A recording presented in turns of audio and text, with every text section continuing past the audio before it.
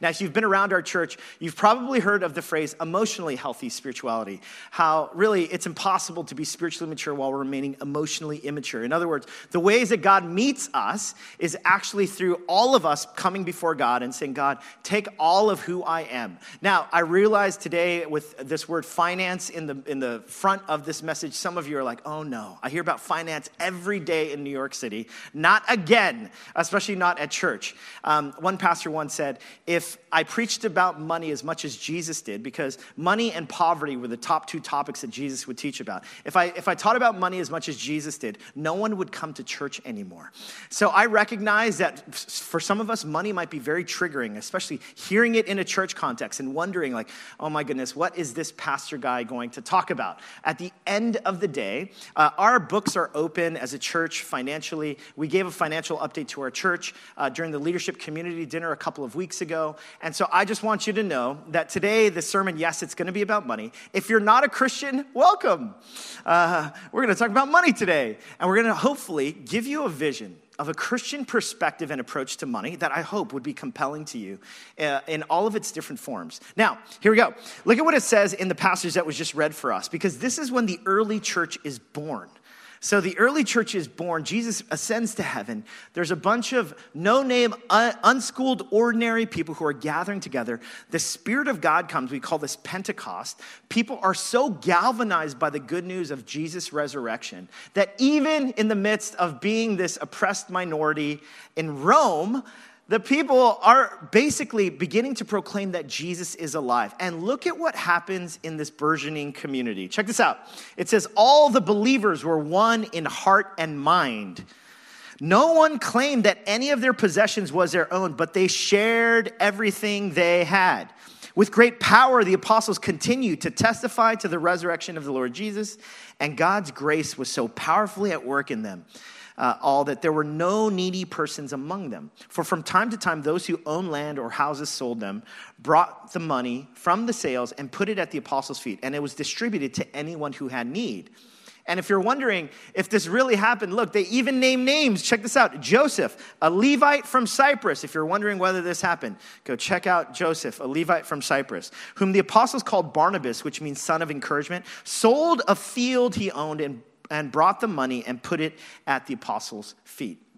So notice, what's happening is this galvanizing moment where the early church has experienced the wonder of God. Healings and miracles are happening. And in the midst of this, there's this radical sharing of possessions. Now, I want to make a quick note here, because some of you might be like, oh, there he goes again. This pastor guy is going to talk about communism. Now, or some of you, maybe that's like, that came out of nowhere, Drew. Where did that come from? Well, some people have maybe used this to espouse a certain kind of economic system. But the scriptures the way to approach the scriptures is there's two ways of reading it. One is descriptive, and the other is prescriptive. So this is a descriptive passage. It's just describing what was happening. Moreover, what you might notice is that the apostles, they don't tell the people who are following Jesus, you better give everything you have. They actually don't say that at all. It simply is a description of what's happening in the early church. Now, there are some passages that are prescriptive, that tell us what we should do and how we should think about things. But this passage is descriptive. Moreover, in the scriptures, one of the commandments is thou shalt not steal. The only way you can steal is if there's private property as well. So as a result, there's some capitalistic tendencies that also exist in the scriptures, but I'm not going to talk about capitalism versus communism in the scriptures. The reality is the scriptures embraces the panoply of all these things. Really, this is just a description about money that I'm going to talk about here. Because here's what's extraordinary about what's happening in the early church, is that there's this radical sharing that's happening. There's not only healings and miracles that are happening, there's a way in which it begins to affect their possessions. Now, check this out. This echoes what happens in Acts chapter 2. Look at this passage. Look at what it says. It says, they devoted themselves to the apostles' teaching and to fellowship, to the breaking of bread and to prayer. Everyone was filled with awe at the many wonders and signs performed by the apostles. In other words, miracles are taking place. Some people call this revival is happening. All the believers were together and had everything in common. They sold property and possessions to give to anyone who had need. Every day they continued to meet together in the temple courts. They broke bread in their homes and ate together with glad and sincere hearts, praising God and enjoying the favor of all the people. And the Lord added to their number daily those who were being saved. Now, isn't this extraordinary? Because it's easy to glance past these passages and be like, oh my goodness, an extraordinary move of the birth of the church is happening. Miracles are being done, signs and wonders. People are being healed. Prophecy, prophetic words are being given. People are getting together and eating together and fellowshipping together every single day. And yet here's a sign of what revival looks like. It's that they're sharing with one another. And here's what these descriptive passages reveal. Revival actually isn't revival unless it touches your money. Unless your money gets involved. Now, here's the reality. Most of us, when we think of revival, we think of earnest prayer. Let's continue to pray together and fast for a seeking of God. Let's hunger and thirst for God. And we want revival to break out in this place. And yes, that is so true. What if I told you, though, that revival isn't revival unless it touches your cold, hard cash? Because oftentimes, it's unless something actually affects your money that we begin to discover where your treasure really is. When we talk about how it's impossible to be spiritually mature while remaining emotionally immature, here's the thesis of today. It's impossible to be spiritually mature while remaining financially immature. In other words, if I'm someone who I could preach great sermons, I pray for hours on end, I fast, I have a visibly demonstrative, when we worship, my hands are up in the air, extended. And yet, if I don't let God into this area of my money, I'm really not that mature. Now, there's 3 different buckets that we often talk about with the way that we approach money. And this is what we talk about whenever we teach on money. And it's these 3 buckets: give, save, and spend. To give first, then to save, and then to live off the rest. Now, most of the world around us, the order is probably spend, then you save, and then maybe you give what's left over. Especially as you think about your life in New York. I mean, most of us, isn't this how we approach things? When we budget, we're thinking, what do I spend on first more than anything else? And yet the way of Jesus, the reason why give is first is because it's the only thing we have to be able to throw money back in its face and basically say, I am not controlled by money. Money is not the thing that gives me comfort or approval or security, or at least not the ultimate thing. But instead, I live generously first. Now, I realize spending first or saving first, that's how many of us operate. I grew up immigrant context. So much of the way that we approach money was, you're never going to have enough. Never going to have enough.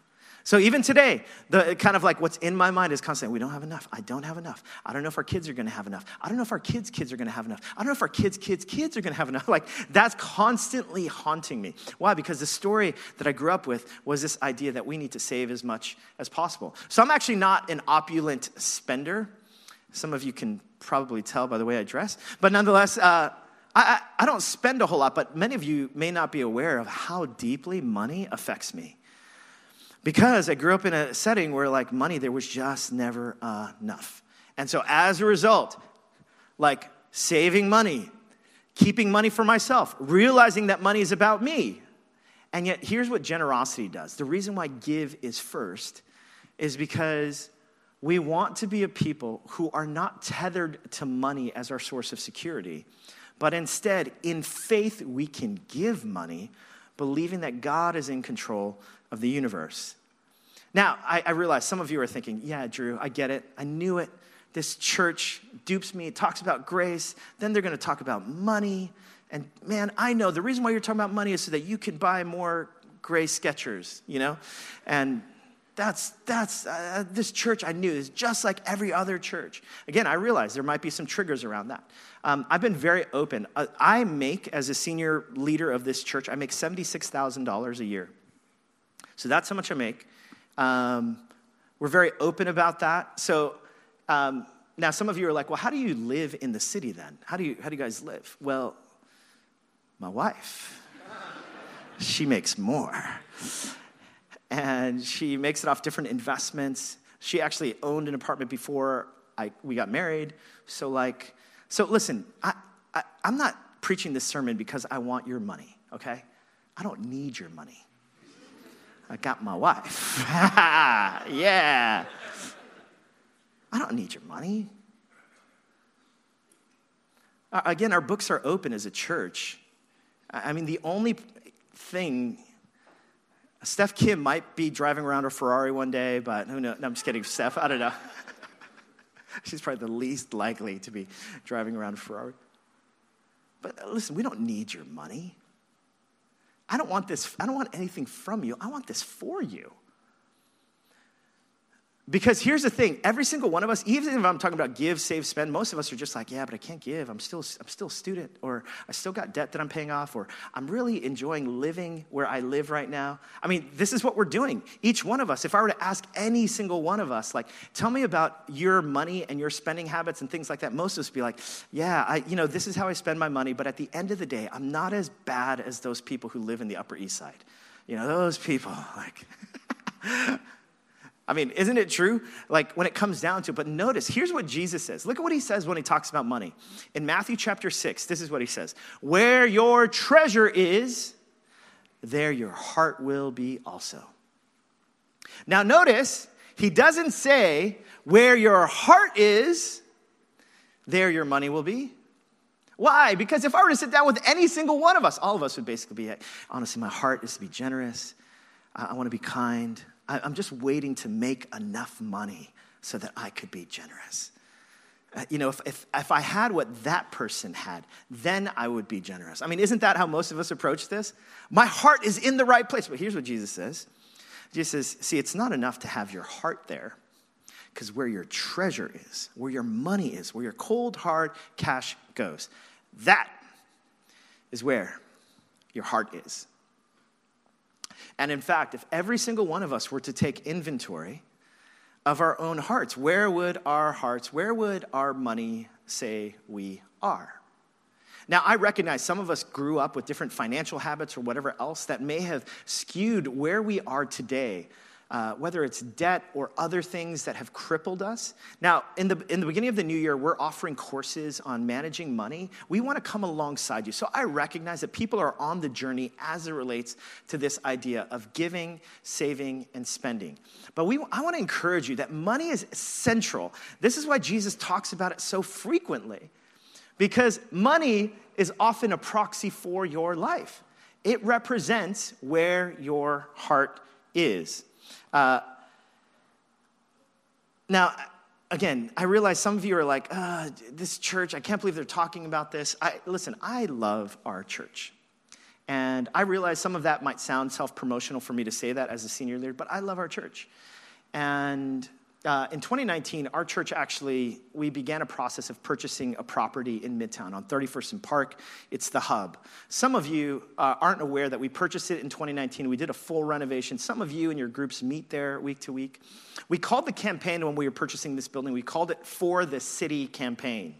And the reason why we called it For the City is because we said, hey, everyone, we're actually purchasing a building in Midtown Manhattan, and we're purchasing it for the city. In fact, our church will only use it 20% of the time. And guess what? Our church fell for it. People actually gave generously. We don't even meet in that building on Sundays. There's other churches and organizations that do. Our church uses the building maybe 20 to 30% of the time. Now, our building manager just did an analysis of comparative spaces in that same neighborhood in Midtown and the rate that we offer for nonprofits as well as churches. And here's what he surmised. Here's what the number that we came up with. From January to September, 62 different organizations and churches have actually used this space, and we've saved them $200,000, close to $200,000 so far from January to September.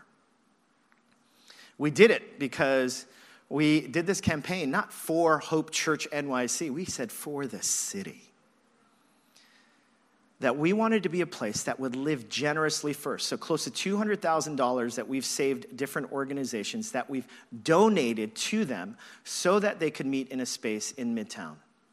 Now, in addition to that, in 2023, our budgeted giving, which we're probably going to hit and exceed, hopefully, if we hit our Extending Hope goals, the budgeted giving amount to local causes as well as global causes, serving homeless populations, clothing the naked, feeding the hungry all throughout our city, helping teens and the next generation. Our budgeted giving is $277,000, close to $277,000. That means this. Now, again, I think we're going to hit it if we can meet our Extending Hope goal where we're inviting people to give above and beyond. Now, this number is close to $500,000. And you know who did it? You did it. You did it. I love our church. I love that we can live generously. I love that over and against the ways of this city, that we can be a people who say we want to live generously first. So high five your neighbor and say, we did it.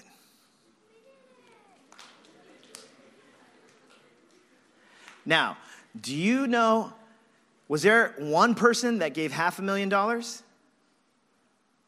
No. If you'd like to, just come talk to me later. I would love to hear how we can partner together. No, we did it. We did it. I love our church. Now, this is simply the 3 congregations in East Village, West Side, and Midtown. We've started over 35 churches all over the world. Many of them in the city that are thriving now and doing the same of living generously.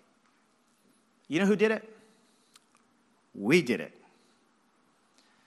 Not one person, but we as a community, over and against the ways that the city often operates. Now, what does this mean? Here are some next steps for us. Here's what I want to say. Number 1, if you are not giving, for those of you not giving anything, I'm going to challenge you to start giving. Give something. It takes the whole family to make it happen. Here's the reality. Some of you weren't even around when Hope Midtown started. I'd love to show you this picture. It's a picture from 2014 that was taken in August of 2014 across the street at Turtle Bay Music School, which no longer exists. Anyone was around our church back then? Can you just raise your hand? Stephen Sue, yes. Our kids here, Daryl Romano. In fact, yeah, Daryl is in this picture. Daryl's in this picture. Jeannie Choi, who now became Jeannie Park, married Pastor Mike Park. When she was single, she was in this picture. There's a group of about 14 to 15 people in this picture. They're all praying that God would start something new, that we would be a generous, generative community in Midtown that would extend to the nations. This group, who many of you may have never met before, never will ever see again. Some of them have moved to faraway places like Seattle, James and Annie Chi. Some have moved to Westchester like Chris and Cynthia Bell. Some have moved to California. And there's actually, in this picture, there's Ricardo and Deanna Santos, who were part of that initial team. Daryl Romano, one of our small group leaders in the Upper East Side, was part of that initial team, praying, believing, investing, and sowing. This church would not exist without their generosity. We are all standing on the shoulders of their generosity. Ricardo and Deanna Santos, Ricardo passed away earlier this year. They're natives of the city. They live nearby. Their prayer was that a church would start in their neighborhood in Turtle Bay. And we were an answer to prayer. Faithfully, Ricardo and Deanna would give. In fact, even after Ricardo passed away, Deanna, it's hard for her to come to services because of some health issues. But without fail, every Advent season, she's saying, are we doing Extending Hope again? Because I just want to support the work that's happening at our church. I love our church. we're all standing on their generosity. And the generations that follow us, like these kids in the front row, 2 of which are mine, they will be standing on our generosity. And as long as I'm in the position that I'm in as a pastor of this church and as our leadership is here, I hope that the legacy that we want to live in a city like this is that we are generous to the next generation and to those who come after us. Whether you like it or you don't, all of us are standing on the shoulders of those who have gone before. God has been doing a work in New York far before us. We are the recipients of generosity that has gone years before us. And the challenge that I want to make to you, if you're not giving, I'm going to challenge you. Would you start to give? To sow deeply, because the whole family is who makes this happen. Now, secondly, the group that I want to talk to, if you're giving, I want you to give more. Now, I realize some of you are like, really? Are you serious? I thought you were going to commend us. And I do commend you. Believe me, I do. My wife and I, we have an automatic withdrawal that comes out. And the reason why we have an automatic withdrawal that starts at the very beginning of the month is not because I'm this holy person, because I realize that if this thing doesn't happen automatically, I'm basically going to spend it or save it. And so as a result, as a way of just kind of surrendering, we want to give. But every year, we're prayerfully considering, how can we give more? Now, 10% is used throughout the scriptures, this idea of tithing. It's used at different moments of giving 10% to God. Now, in the New Testament, it says that everything belongs to God. So where is it, 10% or everything? Well, the reality is I often recommend 10% because 10% gross, especially in the city, it hurts a little bit. And in many ways, the scriptures talk about sacrificial giving. Being people who sacrifice. Again, doing this first. Being a people who say, I'm going to give this first. Then I'm going to save, and then I'm going to live off the rest. One mentor, he once said to me, I've never met someone who's told me that being generous has ruined my life. Never met someone that way. Why? Because generosity is something that we all aspire to be, and yet what it takes is actually doing it. And so if you're giving right now, I'm going to challenge you. I want you to give more. Now, here's the reality. You all know, you've been part of Hope Church. You all, whenever we talk about money here, you hear the same line, right? Hey, if you're new here, don't feel obligated to give. We're just so glad you came today. Those of you who have been investing here, we just want to say thank you. Very rarely do I come on this strongly about money. And in fact, many times, I was fearful of talking about money because I don't want to offend anyone. But here's the reality. Here's what I know about money and what I know about you, what I know about me, is that money is that thing that for every single one of us, it's that thing that creeps in, and none of us would say that we're more greedy than those people. And this is why Jesus constantly talks about watching out for this kind of greed. If you're already giving, I want to challenge you to give more. Now, look at how Luke describes the early church in Acts chapter 4. He says, and God's grace was so powerfully at work in them, all that there were no needy persons among them. What I love about how this description works, it talks about how God's grace was present in the midst of people who are giving away their wealth and people who are receiving their wealth. Now, most of us, when we think about grace, we think it has this downward trajectory, right? It's only those people who are in need, who are impoverished, who are recipients of grace. Isn't that true? I mean, most of us, we think, oh yeah, it's only those who are pitied that need grace. And it's true that many New Yorkers, when it comes to admitting we have needs or financial needs, we have a benevolence fund at our church. Whenever someone comes to us with a request, or if they recommend someone with a request, we will take that and we actually process a way that we can provide care and financial resources for them. And I'll tell you what, it's so difficult for New Yorkers to admit, I have needs right now. I'm having a hard time making ends meet.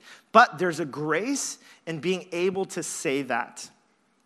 But why is it that grace is actually used for not only the recipients of the needy people who are recipients, why is it that grace is also used to describe those who are giving and selling and giving away their money. Why? See, there's this equalizing news of the good news of Jesus. See, the gospel of grace says this. This is what Jesus says. He says, blessed are the poor in spirit, for theirs is the kingdom of heaven. See, whether you're rich or you're poor, no matter how many financial resources you have, what it means to be a Christian is to be poor in spirit. Is to have a kind of humility that's able to say before God, God, I need you. I need you when I have nothing. And I need you when I have a lot. Either way, I need you. I need you, God, to be generous. I need your grace to be generous. And giving is actually a way, a manner for me to practice a kind of humility and dependence of saying, I don't need money. I need you. This is why, look at what Jesus teaches when it comes to those who do have wealth and those who are rich. Look at what he says. Jesus said to his disciples, truly I tell you, it is hard for someone who is rich to enter the kingdom of heaven.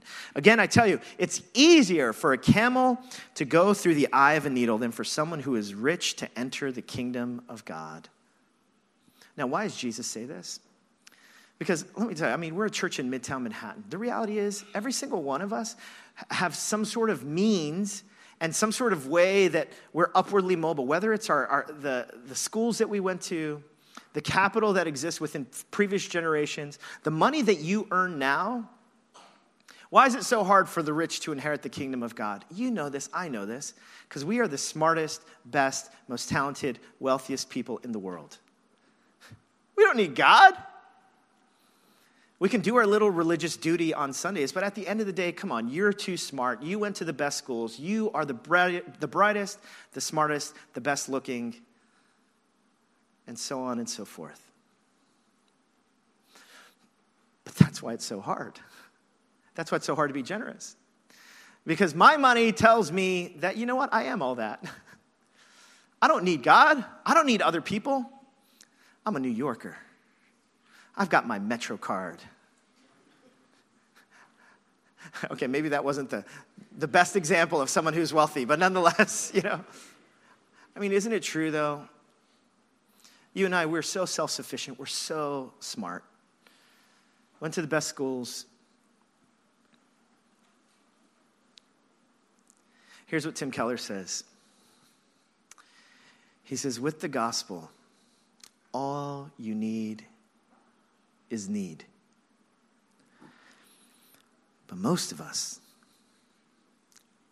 don't have it. One of the reasons why we're not generous enough is because we don't need God enough. We have our money, and that's what we hold on to. We have our pedigree, our academic pedigree. We have our inheritance, whatever it might look like. The invitation for me and for you, see, more than simply being a money problem, it's always been about our hearts, the posture of our lives, a willingness to say, God, it is better. It is better to have you in my life, to trust you, and to believe that when I can live generously first, I know that you will take care of every need. What is God calling you to today? What is God calling you to surrender? Can you and can we all just admit our need for him and say, God, we need your grace to become radically generous in the face of a city that is anything but generous?